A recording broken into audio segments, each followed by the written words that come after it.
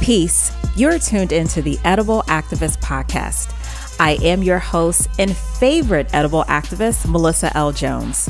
On this show, we feed you empowering narratives and perspectives from the voices of emerging Black people and people of color in food and agriculture who are stewarding the land, healing communities, and advocating for food justice and economic power across the globe. Our rich contributions and stories exemplify the spirit of activism in their own edible way. Let's get started. Alrighty, y'all. So for today's show, we are talking about how cities can improve our food system, right? We know we still have a lot of work to do. We have a lot of amazing people who are shepherding this movement on the ground every single day in their communities, in their respective neighborhoods across the globe. But the public, citizens, people like me, who live in the city, we have an opportunity to help support improving our food system. And so we're going to have a really great conversation. More specifically, we're going to talk about New York City. We're going to speak to New York City. I have a really great guest who I'm going to bring on in just a minute. But just as a very brief intro, so I have for today's show Ribka Getachew, who is an NYC food justice organizer. She is also the director of the Good Food Purchasing Program campaign at Community Food Advocates, which is based in New York City. So we're going to get a little bit more into that. We're going to be talking about all things procurement. We're going to be talking about supporting small scale farmers.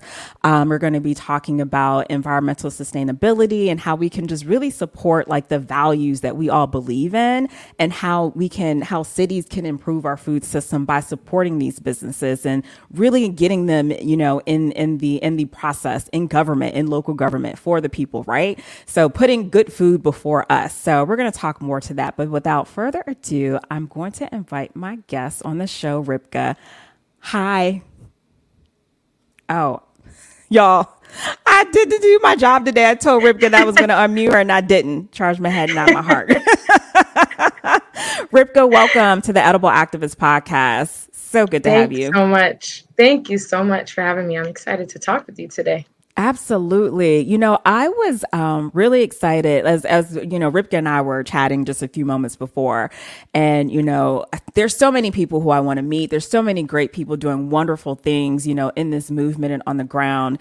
And so whenever I have an opportunity and someone say, hey, I think you should have this guest on the show, I'm just amazed because number one, I'm honored, that someone will find little old me, all right, this little podcast and say, hey, I really think that, this would bring another really great perspective to the show. So I'm excited that everything was in alignment and that you're here and we can share your voice, Ribka. So we're going to dive in because that's what we do here in this episode. Let's do it. You are doing really great things. You have been in the food space for a long time. And so, I just want to congratulate you because thank you. Your work is great. Thank you. Your work is great. I appreciate that. Yes, I appreciate and receive that. Yes. And nobody else, if you didn't hear from anyone today, you heard it from Melissa L. Jones, keep up the great work because our change agents need to hear more of that. Fixing our food system, is healing our food system is not an easy thing to do. And then we're also talking about cities specifically, and how cities can transform our food systems. That's a whole nother ball game, right? How can we use public dollars, to really support, our farmers and support, the things that we really value when it comes to our food. So we're going to get into that. But first, let's start with your why. Let's start a little bit with your background and your why, how you got into this space, how you, what brought you here. I know food is important to you, but I'm sure there's some other things. I really appreciate us starting with this question because, I really believe that why we step into this work really defines how we step through this work. And, for me, it's really been two-pronged and probably really multi-pronged. But if I would just whittle it down, I would say that on one hand, I've been an organizer in different capacities for years now. My work really started about over a decade ago, organizing as someone who had and who has an abolitionist lens, working alongside at the time, formerly and currently incarcerated people to really transform their lived experiences, and to transform our carceral system and how we think about carcerality in this country. And working with this population day in and day out, I really saw and experienced how rampant food security was and still is. And, I really started to grapple with the questions of prison condition, the connection, really between prison conditions and the disproportionate numbers of Black and Brown people in prison and jail settings. And I realized through this work that wasn't disconnected, for example, from the realities of the poor quality of food that's sold in our neighborhood grocery stores. None of these issues are siloed. No social justice issue is disconnected from the next one. But also, while exploring this, I myself was also dealing with a benign tumor in my knee for several years. And because the medical industrial complex is real, and because that's a whole other conversation. Yes, and, it is. And because in my case, conventional medication just didn't work for me. I had to simultaneously, as a young Black woman, I had to simultaneously really uncover the ways in which I had the inherent power to work towards healing myself. And these two really, really real experiences that I was having at the same time really illuminated the power of transforming our food system to one that's rooted in abundance and food sovereignty, and that's centered in truly supporting the power and the well-being of our communities. And that whole narrative and those set of experiences and then some is really what brought me to the work that I do today. Oh my goodness. Listen, Ribka, I feel like, and not to take us totally off, because I can do that, I can totally do that. But your experience in working with incarcerated individuals and working within the prison system, just thinking about, you had mentioned the conditions. I'm sure food in itself, obviously is just a whole, can be a whole nother conversation. There are a multitude of conversations that can be held about our incarceration, system. But I thank you for sharing that with me, because it is always the thing that is the thorn, or the thing that's nudging us, or the thing that, we're having to battle and combat, and the thing that, that leads us, to this space to really just do some really powerful things. And I think, I believe it's super important to always connect the present with the past of the why. And, where was I, 10 years ago when this whole thing, sparked, or when, I was having issues with my knee. I think that's super important. That's why I start with that. So thank you for sharing that. Thank you so much. So I appreciate that. Yes, absolutely. Let's talk about community food advocates in this value-based program. And so let's start with Community Food Advocates first, the organization that you're a part of in New York City. And then we'll morph into the campaign, that you have been leading. And we'll dig more from there. Okay. Yeah. So, I'll just start this by saying that I recognize that our community's relationship to government is really complicated, to say the least. Ribka. Oh my God. I'm sorry. I have so to layered. No, go ahead. Oh my gosh. I'm so sorry. Thank you for saying that. Yes. It's something that, we have to just grapple with because it's so easy to talk about policy and to forget about the reality that it's not easy. I mean, you started off by saying that working in this space is not easy. And that's why I really appreciated you starting with the question of why, because it's really the answer to that question that really moves us through the really trying moments, the moments where we feel jaded, the moments where we maybe feel like change isn't possible. And it's the why is really what allows us to dream. I feel what allows me to dream, what allows me to envision what I'm working towards day in and day out. And so I just wanted to start by saying that and to acknowledge that. I know my relationship to government is really complicated. And there are days that I genuinely feel like, what are we doing? And I I think wrestling with those questions is really important. And something that I'm encouraged by, though, I will say, is it's something that we recognize at Community Food Advocates organizationally and personally, is that we believe that our government truly has a fundamental responsibility to its people and an unmatched capacity to transform our food system Absolutely. and to ultimately work towards ending poverty and hunger. And, our work at Community Food Advocates really is at the intersection point between advocating for high impact, meaningful food policy and building really, really strategic coalitions. We work in partnership with members of our community across New York City and New York State to censor the truth that those closest to the problem are the ones that are closest to the solution. And if we're not doing that, then we're really missing the mark. And we're not really holding our government accountable to what our communities truly need. And so that's really the heart of what Community Food Advocates is, and the reason why I believe in this work, and and is part of what drives me day in and day out. Wow. Wow. I thank you so much for the setting the tone, or not even necessarily setting the tone, but just really creating this transparency and that understanding that, the relationship between people and government is a very complicated one. I said, because it could probably be very challenging to hear the work of government and, just the intro that you provide and just people making that connection, because, there are probably questions of like, government don't work for me. Government does nothing for me. That is the belief for many citizens, who live here. Like, I get it. Yes, I do too. Yeah.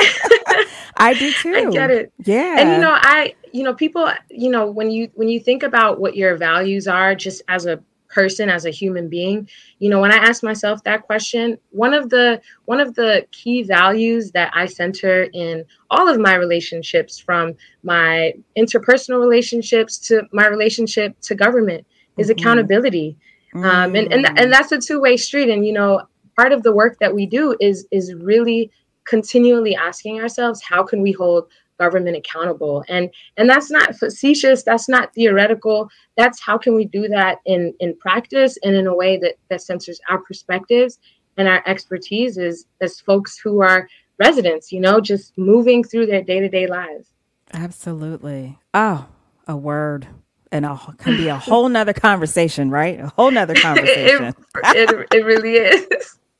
All right. Well, you have been, again, I've said this before, you've been doing some really amazing things. And so one of the things that, Community Food Advocates is this values-based procurement food model that you have been leading. And so, which was very interesting when I first learned about this, right? I mean, it's no secret that we want great food for everybody, right? But then when we are pulling in government and we're talking procurement and who we're buying from, and if anybody is familiar with the procurement process, which I am, and it was a not a fun one, and just really understanding how government operates when it comes to procurement, which is a whole nother thing too. When we're talking about like equity and procurement, whole nother conversation, right? But some of the things that you all are working with is going to help support that, when it comes to equity and supporting small scale farmers, BIPOC farmers, really tying in sustainability and making sure that we are buying into, things that are healthy, nutritious, but also support, the residents who live here and the people who are doing the work, So, let's talk about this. Let's break this down a little bit further. Let's talk procurement first for those who aren't familiar with procurement, and that's totally fine because there's a lot of stuff that I don't know. Whatever flow you want, actually, whatever makes sense first, Rivka. But I really do want to make sure that people have an understanding of like procurement, and then really diving into what does this mean, for a small scale farmer? What does this mean for the public? What does this mean for a small business? Like what? Yeah. So, all of these are really, really great questions that we grapple with day in and day out. But just to really, try and whittle it down as much as possible, we lead the New York City and the New York State Good Food Purchasing Program campaigns.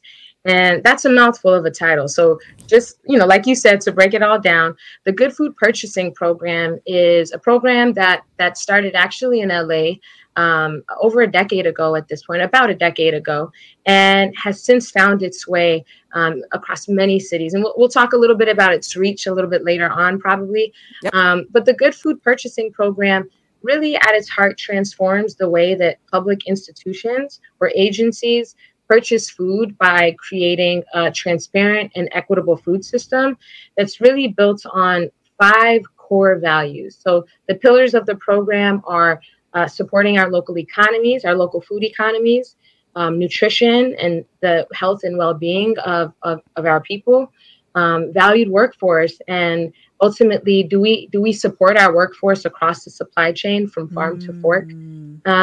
How well are our animals treated? Do we center and prioritize vendors that uphold animal welfare principles? And environmental sustainability, like you mentioned earlier, is another central value to the Good Food Purchasing Program. The question that we're really seeking to answer in using this program as a tool in New York City and ultimately across New York State is how can we create more opportunities and pathways for farms and other food businesses that uphold these values, particularly as they try to undergo the very multi-layered process of getting contracts with our public agencies or institutions. And I said that word earlier, and I'll just break that down just to get to the heart of what we're talking about. We're talking about schools that use public taxpayers' dollars, hospitals, senior centers, homeless shelters, jails and detention centers, and other agencies across our city and across our state that use our dollars as public taxpayers to buy and to serve food to its residents. Mm-hmm. The Good Food Purchasing Program, if I were to just whittle it down to its heartbeat, really, it aims to, on one hand, really hold large vendors accountable to better practices, while also ensuring that small and historically marginalized vendors like BIPOC food producers, Black, Indigenous, and other POC farmers and food producers actually have more opportunities to contract with our public agency. Mm-hmm. And so it's really multi-layered. But you asked about procurement too, right? And that word gets thrown around a lot, and it's really wonky, and it's something that I contend with. It is wonky, Rivka. It's wonky. I don't even like saying this. Listen, this is coming from someone who had a business for 10 years, okay? And I've had a contract, with the government here, and I have to say, it was not a friendly process, and just really understanding the procurement process of like how they do the bids. And it just really goes to like whoever's saying, okay, I'm going to do this for like 5 cents. And like, just think of that, like if you were a food producer and like you were, if y'all eat bologna sandwiches, that's fine. That's whatever. I'm just using it as an example. There's no judgment here. Okay. Right. I know what bologna tastes like, but like, that's just the reality of it. And so this really is just exciting because this is really opening up the doors, for, as just the aforementioned, folks and businesses that you had mentioned, but no, procurement is wonky. It's okay. It's so wonky. And I have been doing this work for a while now, and it's still wonky to me. So let me just also start by saying that. And honestly, the quote unquote experts in procurement, they're also learning day in and day out because it's so multi-layered. And so I just want to censor that. It's not particularly easy to understand. But, one thing that if I could just contextualize this real quick, is, when I think of the Good Food Purchasing Program, I really think of it as a tool to amplify the power of our communities so that they have a say in determining the food purchasing decisions that are made by our public agencies. Because, what I said earlier is true, that they're using our public taxpayers' dollars day in and day out to make food decisions, and we should have a say in that. And so the Good Food Purchasing Program really centers values that have been determined to be important to our communities.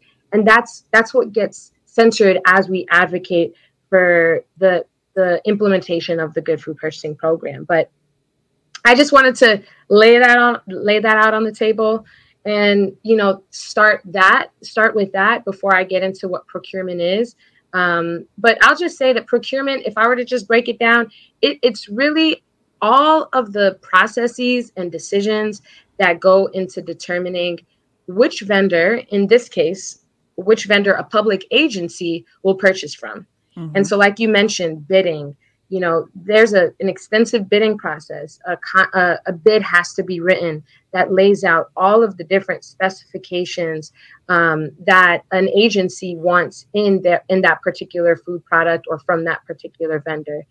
So when I say procurement or leveraging the power of procurement, that's the process that I'm talking about, that goes all the way to the time at which the contract is actually signed with the vendor and the time that contract is actually fulfilled. If even that sounds a little bit wonky. It's when me a little bit of anxiety and a bit triggering, just as someone who's gone through the process before. But it's not your fault, Rivka. I appreciate that. I appreciate that transparency too, and I appreciate that perspective. I like to try and get even simpler. I oftentimes talk about leveraging the power of procurement. That's what we think of the Good Food Purchasing Program as. How do we leverage the power of procurement, and what does that even mean? When we say that, we're saying that because large public institutions spend so much money on food, that food-related companies, from food producers and farmers to processors and distributors, become reliant on the business from these institutions or public agencies like your schools, hospitals, et cetera. Mm-hmm. And because of this, the agencies can influence those companies to adhere to practices or values that are in line with that agency's priorities. Now, that agency's priorities could simply be selecting the vendors that offer the lowest price or that uphold different values, like the values that I had mentioned earlier. Right. And when we talk about GFPP or the Good Food Purchasing Program as a tool, we're recognizing that agencies can ultimately threaten to withdraw their business from a company if that company doesn't comply with the agency's priorities and ultimately, hopefully, the values and the priorities of the communities that they're serving.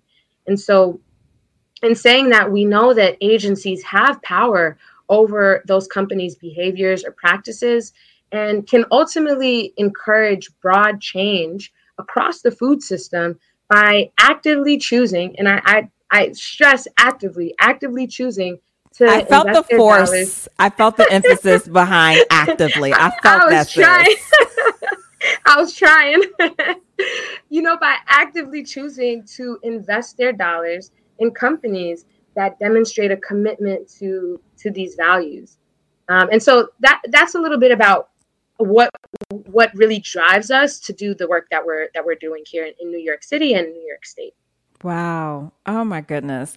So much to unpack. It is so much to unpack. So what does this mean for, what is the, so I'm a farmer.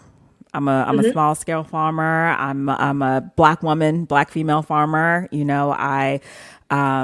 I grow microgreens, I grow something, of abundance where, I'm really looking to supply my product to. Like, what is the, I guess, in terms of like your vision or your dream, like what is like that, if I'm a small scale farmer, like how is this all going to make me feel? And if, when I hear this, am I really like, it's just another one of these, like, because again, we talked about government and we talked about that complicated relationship, right? Yeah.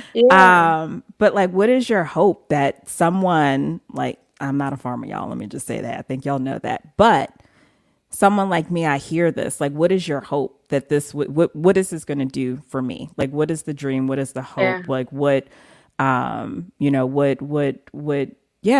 is that? What does that feel like? Because there has not been many, not To me, I had this is my first conversation about this. So again, I'm very excited that we are diversifying the conversations and really talking about Mm-hmm. this. This is a first, right? We don't talk about this too much often at all, you know? So not even with the farmers that I know.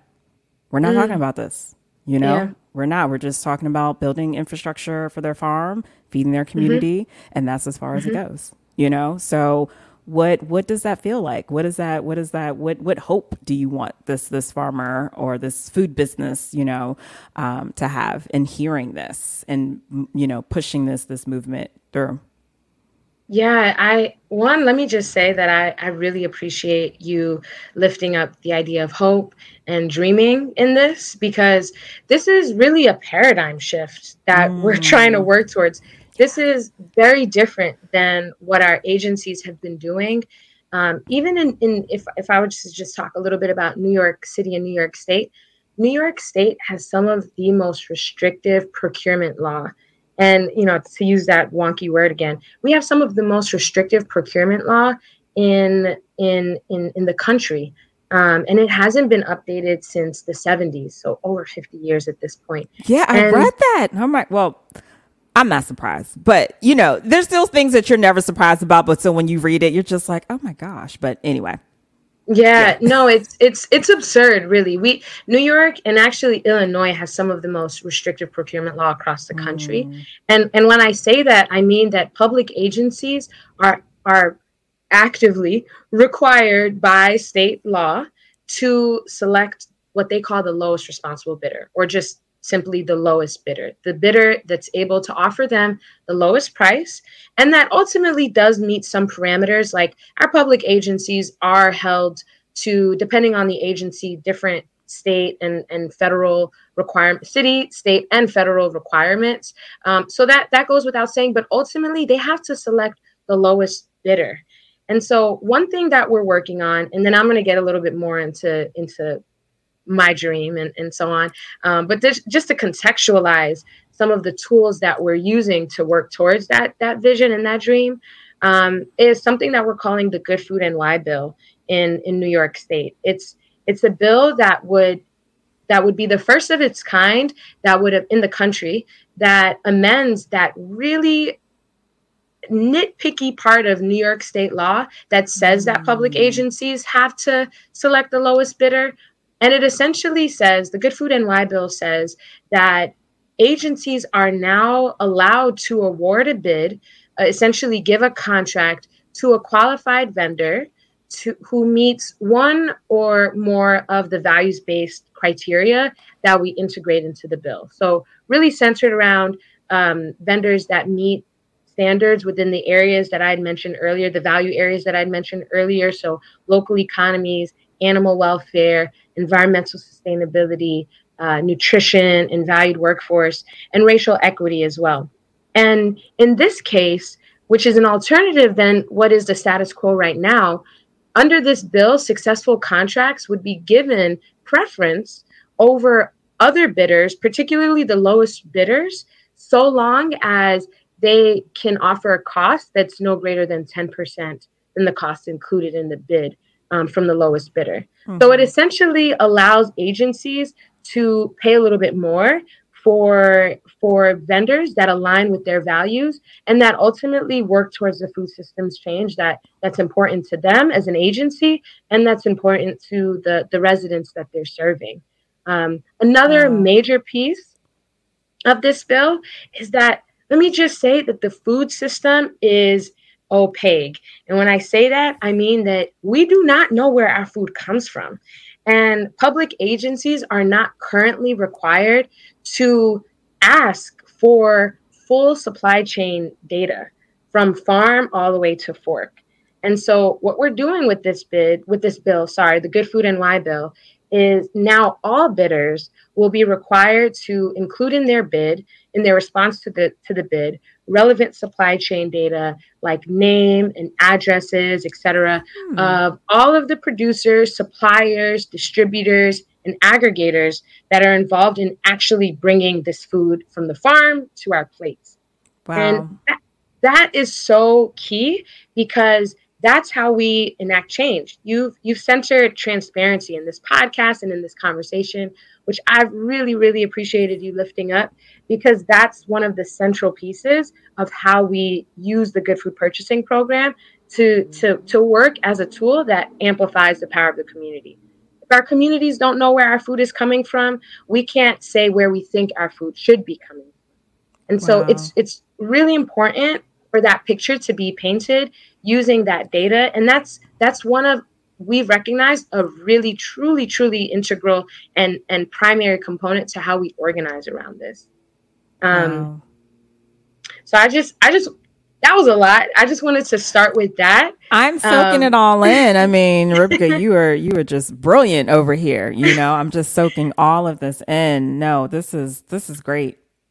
This is so great. And it's a lot of work. I know it's a lot of work. So when we think about, you know, one of the things that I know that's been lifted up and is part of this work is addressing, you know, systemic racism. You know, do you truly believe that, you know, this bill and this effort would, you know, support, you know, longstanding issues, you know, when it comes to the inequities of our food system, you know, of us as Black people and people of color. And so how is that a constant, are those conversations, you know, constant? Are those conversations always revolving, you know, when you all are discussing this bill and discussing, you know, the campaign? Yeah, that's so spot on. And it is something that, you know, I ask myself day in and day out, that our team asks ourselves day in and day out, and that our coalition does too, along with, honestly, the legislative partners that we work with too.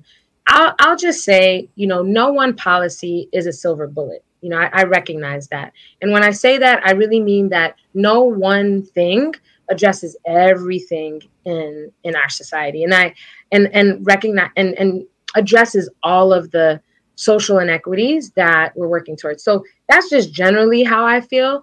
And I say that with a comma at the end of that sentiment. And I say that I recognize that this bill and all of the work that we're doing with the Good Food Purchasing Program and trying to maximize it and spread it across not only the state, but really the country, is that this works as part of a larger ecosystem of really amazing work that's happening day in and day out, to make more pathways and provide more opportunities for Black farmers and other POC farmers across our state, across our country. You mentioned that one of the central conversations that you've had is around infrastructure. That's a big piece of this equation. You know, we hear day in and day out that some of the primary challenges that Black farmers, for example, face are access to land, access to capital, and access to infrastructure. And those are all really real things that we have to contend with when doing this work. Because, you know, if we're creating more market opportunities, if we're calling on our public agencies to source more of their produce from BIPOC food producers, we have to also be actively working with folks who are supporting those BIPOC food producers to actually be able to scale up. But just to quantify that a little bit, because I think some numbers can be really helpful in understanding what we're up against. And just to look at the United States at large, and then I'll whittle it down a little bit to New York State. A century ago, so back in 1920, Black farming, that's when Black farming peaked. And I'm sure a lot of folks that are listening are really well aware of these stats. But I'll just say there were at that time in 1920 close to 1 million Black farmers, which is astounding. If we compare that to today, that's compared to only 48,000 Black farmers across the country. And when you break that down even more, Black farmers across the country only own 0.5% of the farmland in this country. It's 0.5% of the farmland in this country. In New York State alone, we have only 139 Black farmers, compared to 57,000 white farmers. 57,000 white farmers. Those numbers, That is alarm. I haven't heard the New York City, New York State. Did you say state? New York State. New York State. I have never heard that stat, and like that is alarming. It's alarming. It's absurd, and honestly, it's by design. That I felt that deep breath. Of course. Oh, absolutely. Oh, I got deep sighs for days, girlfriend. So do absolutely. I. Yes. That's me on the daily, honestly. And we know that these issues are inherent to the legacy of agriculture, which is inherently tied to the legacy, the very raw, ugly legacy of slavery in this country. Those issues of access to land, capital, infrastructure, those are some of the biggest challenges, and that is entirely by design. And it's what makes PLC farmers and Black farmers scaling up really challenging, which is something that we actively have to contend with when, like I said earlier, we're actively telling agencies and public institutions to use their tremendous dollars to source from these producers. So we don't shy away from that reality. And it's something that really drives me. When I think of New York City alone, we're doing tremendous work with implementing the Good Food Purchasing Program. We've been working very closely with our agencies, our public agencies, to advance this program and to really maximize this program. But to just give you a sense of how much we're spending in New York City alone, just New York City. In New York City, we have 11 public agencies that we're targeting, and collectively we spend annually $500 million on food alone across those 11 agencies. That's a tremendous amount of money.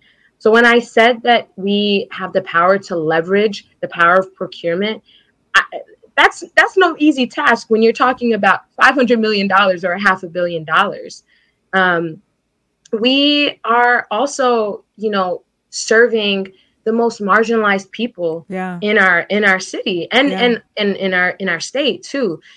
These public agencies, from schools to detention centers and jails, to hospitals, homeless shelters, senior centers, etc. They're serving the people who have been pushed to the periphery of our society and who have a tremendous amount of power inherently, but who have been ultimately given the least amount of say in determining their food realities in their communities. And so the Good Food Purchasing Program is one of a number of tools that we can use to support the process of amplifying that community power, to say that they deserve a say in centering the values that are important to them in the food that comes into their public institutions.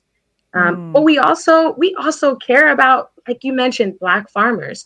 And, we recognize, like I said earlier, that this works within a larger ecosystem.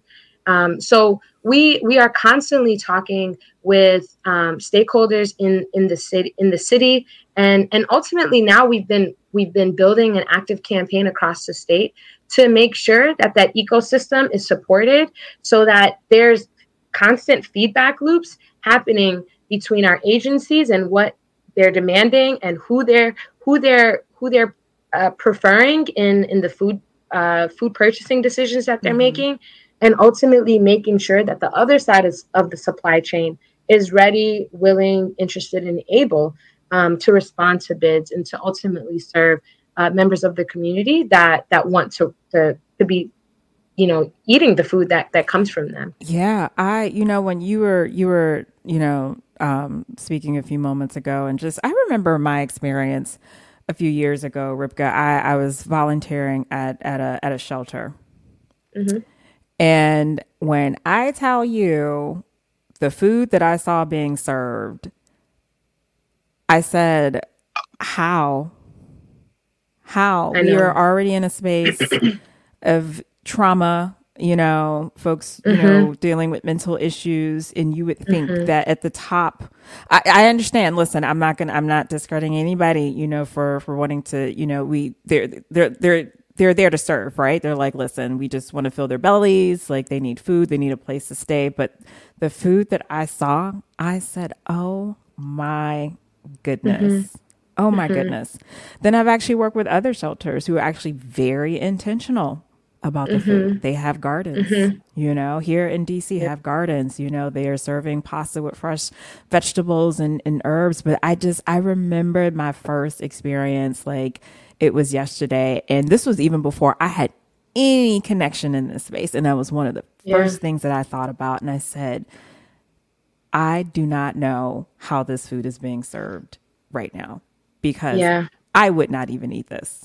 And so I think, yes, we are talking about the impact that this would definitely have on, you know, food businesses, you know, with the health and wellness lens, you know, small scale farmers, you know, BIPOC farmers, but also, you know, those who are receiving the food, those on the other end as well. And so I couldn't help but to think about that as you were talking. And I hadn't thought about that in a minute, but I now remember.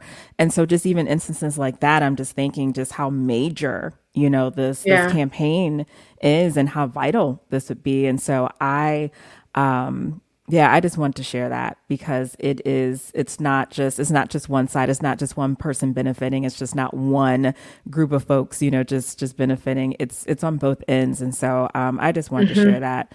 And also in gratitude, which is how, you know, for you all, you know, community food advocates to you and this entire campaign and just really pushing this forward.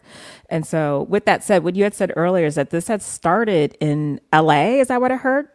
Yeah. Something like this, a model like this started in LA. And so I'm very interested to learn like how, you know, this is panned out for LA and, you know, how success in other cities or cities who are looking, you know, to approach a similar model as well. Because we want this to spread. We want this to spread. And so, and if there's any, and I don't know, and just because I don't know everything, there could be some things that I'm not thinking about that, you know, some folks may be scratching their head around, like, I don't know about, like, I also just want to be sensitive to that too, because I feel like there are different perspectives and, you know, people view, you know, campaigns like very differently. But from what I'm hearing and what I've read, like, this is really going to be a game changer. Not only that, every time I get my paycheck, I question even more, what y'all doing with my dollars? Okay. That's so money. Real. And that if you want to do something with it, like really invest in the folks who are doing this really good, great work. Okay. Like, please. Exactly. And, you know, you spoke to a very real tension point, you know, a couple moments ago. You mentioned how, you know, it's on one hand, really important that folks that are utilizing public institutions for food are getting a meal to fill their bellies and to support them shifting away from a state of hunger, however that may look. But the other side of that is the what in terms of what does that supply chain look like that's supplying that food, and what is the nature and the quality of that food that's on their plate. And we wrestle with that, you know, day in and day out. You know, one of the things that we hear, like from schools, for example, one of the active campaigns that folks know us for here in New York City is our Lunch for Learning campaign, which advocated for a number of years to get universal free school meals here in New York City. And we won that back in 2017. Before, kids were separated in the classroom based on who had the ability to afford their school lunch, and who didn't. And now that's not the case. And what we hear from a number of folks is that the meals that their kids, or that they themselves, if we're hearing from students, that they're receiving in schools are sometimes their primary or their only meal that they're getting on a day. That is real. That is a reality. Yes. It's truly a reality. And it's something that causes that tension point, you know, when we're actively talking about how do you center that truth with the reality that our food system needs to change to support the foods that are going onto their trays and onto their plates. And this is, like I said earlier, a paradigm shift. This can't happen in silos. We can't be doing this by ourselves. And, you know, just to go back to LA, started to implement this about a decade ago. And then other cities started to realize that this idea of centering values in food purchasing in public agencies was really important for them to bring to their cities, to their neck of the woods, or to their neck of the United States. And so now, at present, there are approximately 60 or so agencies that are actively implementing the Good Food Purchasing Program. And this is across 11 coalitions are activating around this, including ours in New York City and New York State. And this covers 24 cities. Wow. So we're talking about cities like Chicago, Buffalo, Austin, Boston, Cincinnati. Is DC on that list? DC, shout outs to DC. Oh, okay. Now I know. No, DC has an active campaign. They're doing a lot of great work down there. We're actively, yeah, we're actually there's a massive network of good food purchasing folks that are working across the country. We're in constant communication to learn from each other, to share best practices. I've spoken to DC very recently, actually. I was just on a phone call with our partners from Chicago earlier yesterday, with our folks in Buffalo earlier today. So we're constantly in communication, and collectively, these cities have committed to the Good Food Purchasing Program, and we represent a combined total roughly of about $1 billion of food purchase from vendors that really uphold those 5 values that I mentioned. And that's pretty significant. And I'll just also give another shout out to Illinois. I'd mentioned earlier that they have, alongside New York State, they have some of the most restrictive procurement law, which again requires that their public agencies have to select the lowest bidder. And they've also been doing some really interesting work on the state level, where they recently just enacted what they're calling the Better School Lunches Act, which is essentially targeting school districts and removes the requirement that they have to select the lowest bidder when specifically working with food service management companies. And that's really big, that's really big. And I wanted to lift that up because I wanted to just center the reality that this is possible.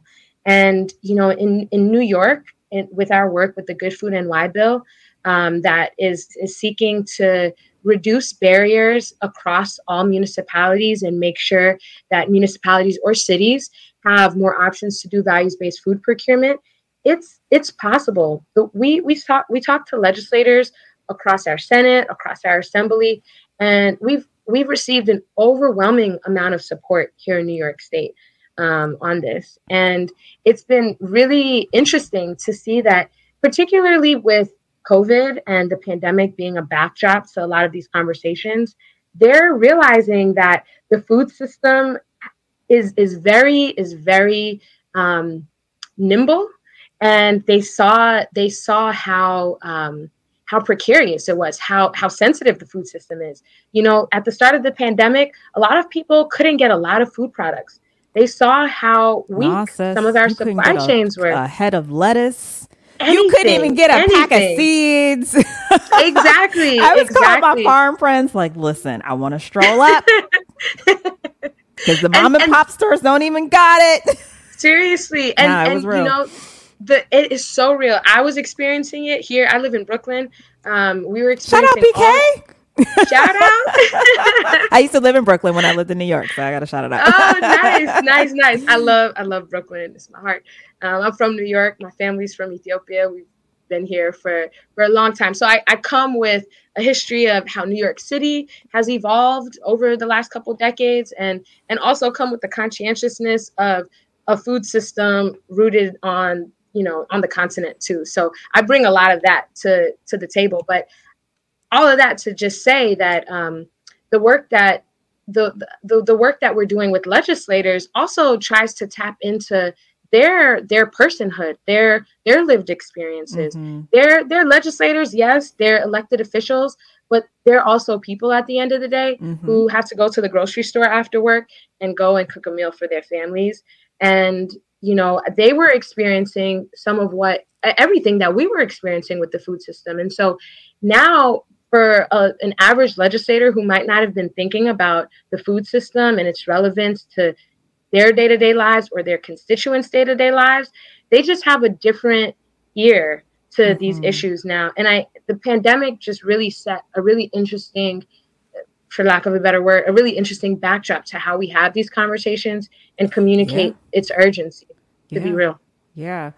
Oh, sis, you are doing it. Oh my gosh. Rebecca, I can talk to you all day about this. I could too. I love this because, it's passionate is just not even the word that I feel is appropriate to use, but it just, just feel your energy and just everything that you're championing in this space. And because holding these conversations, anytime we're talking politics, anytime we're talking elected officials, anytime we're talking, government, it is very tricky. It is very tricky. It is. It's so layered. Yeah, it's so layered because there's that trust. It's the lack thereof, that residents, have, and rightfully so, right? Just given the history, Exactly. So I appreciate you because it is so important for people to see you as a Black woman showing up in this space and leading, this campaign. And it's so inspiring because regardless of how we feel about government, regardless of what our relationship is like,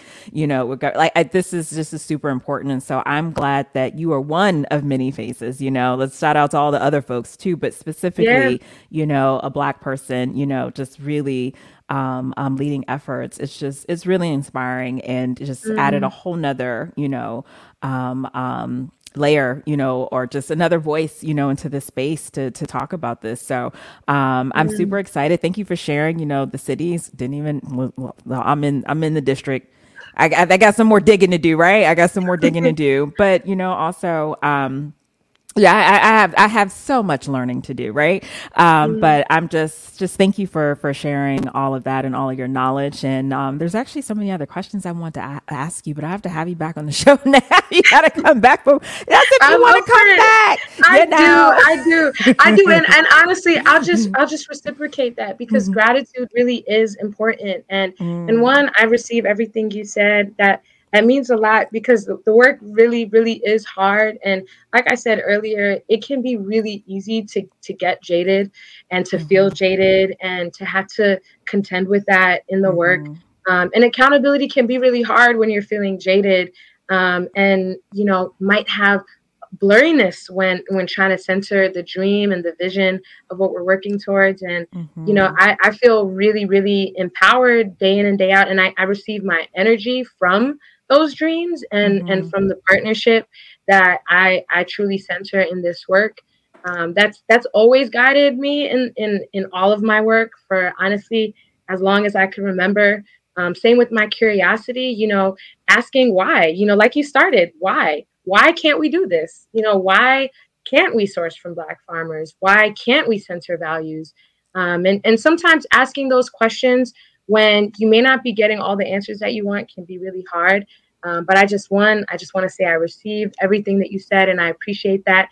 But I also wanted to shout you out, this having a space where we can learn together and because we're all learning, if I stop learning when I'm 50 or 60, then I feel like, life just ends at the point that you stop learning. And so I never want to stop learning. And I feel like it's spaces like the one that you very intentionally have created here in these 130 episodes, but I'm sure in your day-to-day conversations and building and organizing with folks that has really allowed folks to be rooted in that shared curiosity and that shared learning. And shout outs to you as a Black woman who's doing that. I was so excited to come onto this and just seeing your face on here. You're not only just a people person and you create a space that is accessible, but you also dig. And as someone who is notoriously curious, I just love the questions that you ask and that you center and lift up. So I just wanted to reciprocate that. Absolutely. So funny thing, we're about to wrap up, y'all. So when I was little, My mom used to call me a little nosy thing because I looked at everyone. I would literally bump into a wall, like breaking my neck to like look at people when something would pop off. I'm like looking, like literally. And you know how they always tell you to like when you get older, right? It's like as like that little child, like what did you like? You know, like what were Yeah. some of the things that you were into? And I always tell people, I was like, I was extremely curious. You know, I said my mother would call Hmm. it nosy, but I was like, I was really curious. And even up to this moment, like I am super curious. But I look back at my, you know, my little self, and like I always wanted to know everything. And even if I didn't ask any Yeah. questions, I was like looking. I would be walking and looking at the same time, be like, you know. So Yeah. I I connect with appreciate that. that. You have a kindred spirit right here with you. Yes, yes.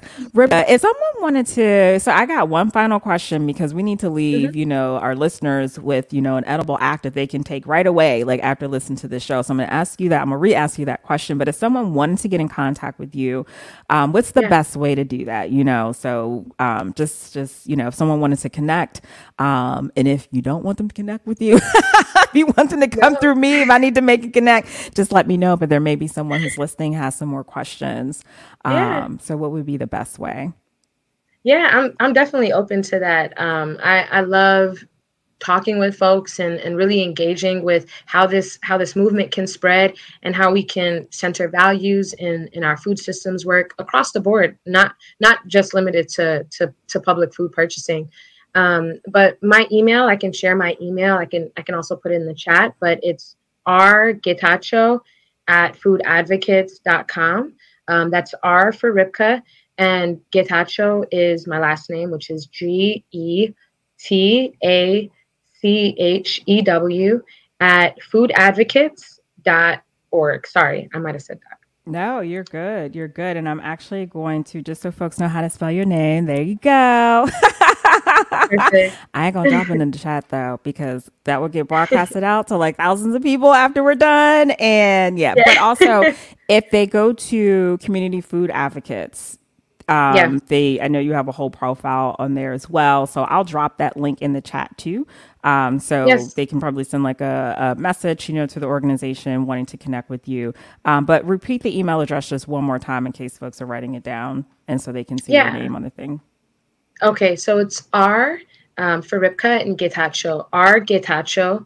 RGETACHEW at foodadvocates.org. And it's on the website, so you can access me through the website that you'll share, Melissa, on the chat. Yep. But Just put I'll, it I'll in. also just awesome, perfect, thanks. What I'll also just flag there on that website, if you scroll all the way to the bottom on the main page, you'll see a button that says "Join Our Movement," and you can click there to get added to our listserv. We're really intentional with our newsletters. We don't spam folks. We curate it pretty well, and it's the place that it's one of the places outside of our coalition meetings where we keep our community informed on everything that we're working on and lift up ways that they can activate on continue building momentum in our food systems advocacy across the board here in New York City and New York State. So if you click that join our movement button, you can get more information there. And then if I can also just lift up another quick edible act, particularly for those who are listed that are based here in New York, I highly recommend, and I'm going to preface this in a moment, but I highly recommend that you contact your local state senator and or assembly member to tell them to support the Good Food NY bill. And I could put the bill numbers in the chat because they'll probably respond better to the actual bill numbers. But I preface that suggestion by just saying that I know that sounds really daunting, or it could sound very daunting. Um, Calling our legislators can sound so arbitrary. It can be really daunting to have that conversation. I completely understand. It can sometimes feel really, really inaccessible. And we do have a tool, a type form that helps New York State residents find their local legislator, because sometimes it's hard to know where to find that information and what their contact information is, be it their number or their email. And it can also be really challenging to know exactly what to say to them, to express that you support the thing that you're calling about. So I'll just share this link. I believe you should be able to see it right now. It's a I type think you form. put it in the private chat, but don't worry, I gotcha. I'm gonna put it in the main chat. Okay, thank you. Yep. Sorry about that. Yeah, not a I'm problem. getting familiar with the platform. That's okay. I put it in. I put it in there. Yep. Perfect. And that you'll see, it really helps to just whittle that process down, and it provides a template for you to say, hey, legislator, I care about this because of this. And you can add some things that bring in your own heart and your perspective, and the perspectives and feedback from your community. Of course, we love when folks make it their own. That's when it really registers. But there's a template that helps to communicate some of those ideas, and I'll just share it. It's included in the type form, but there's an info sheet that helps in a two-page way, helps to really break down what the Good Food NY bill is, how we're seeking to offer opportunities and options for cities across New York State to center and to lift up these values in their food purchasing decisions, and how racial equity and transparency is the heart, the two hearts of this work. I love that. The two hearts. I love that. I love that. Ripka, thank you so much. This has been an absolute pleasure to talk to you. I mean that from the really depths of my has. heart. Oh my gosh, so inspiring. So inspiring. Keep up the good work. Thank you. We are here. Much. Support this sister. Even if you don't live in New York, like, send her good vibes, because she's fighting for us. So, and you need that, and make sure you take care of yourself, self-care, because you know how we do. We carry the weight of the world, and we push. But I thoroughly enjoyed this conversation. I learned so much, and I look forward to all the other work. I look forward to all the outcomes from the bill, the campaign. And I hope that you join me for a future show. I do. I'm definitely up for it. Yes. I'm saying yes now.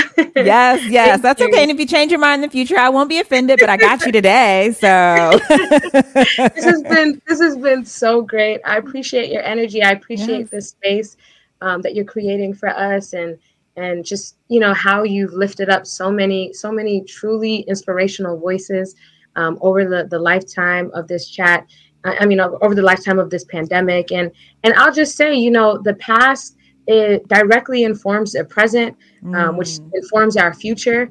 And so from my perspective, I really feel like this podcast is one of so many feedback loops between the past, present, and future. Oh, yes. Just how we build, So thank you too for this space. Absolutely. Yes. All right. Y'all, remember, if you have not subscribed to the YouTube channel, please find Food Talks in Color. That is just the letter N. So that's Food Talks in Color on YouTube. Hit that subscribe button. Like, I don't think there's a love button on YouTube yet, but just love it in your heart, right? Go ahead and love the show, comment, let us know what you enjoyed, and share it, because it's super dynamic. This will also be on iTunes in the next couple of days too, if you want to hear the audio. But again, please subscribe, support the both of us. So you all have a wonderful evening, and we will talk to you all soon. Peace. Thanks for tuning in. You can catch today's episode on iTunes, Spotify, and Simplecast. And be sure to follow us at Food Talks in Color. That's just the letter N, on Instagram, Facebook, and Twitter. And did you know we are on Patreon? This is a way for you to take action and support our mission of amplifying BIPOC voices on the Edible Activist podcast. Visit patreon.com/Food Talks in Color to learn more. Peace and blessings. And remember, in the great words of Baba Tariq Adunu, there is no culture without agriculture.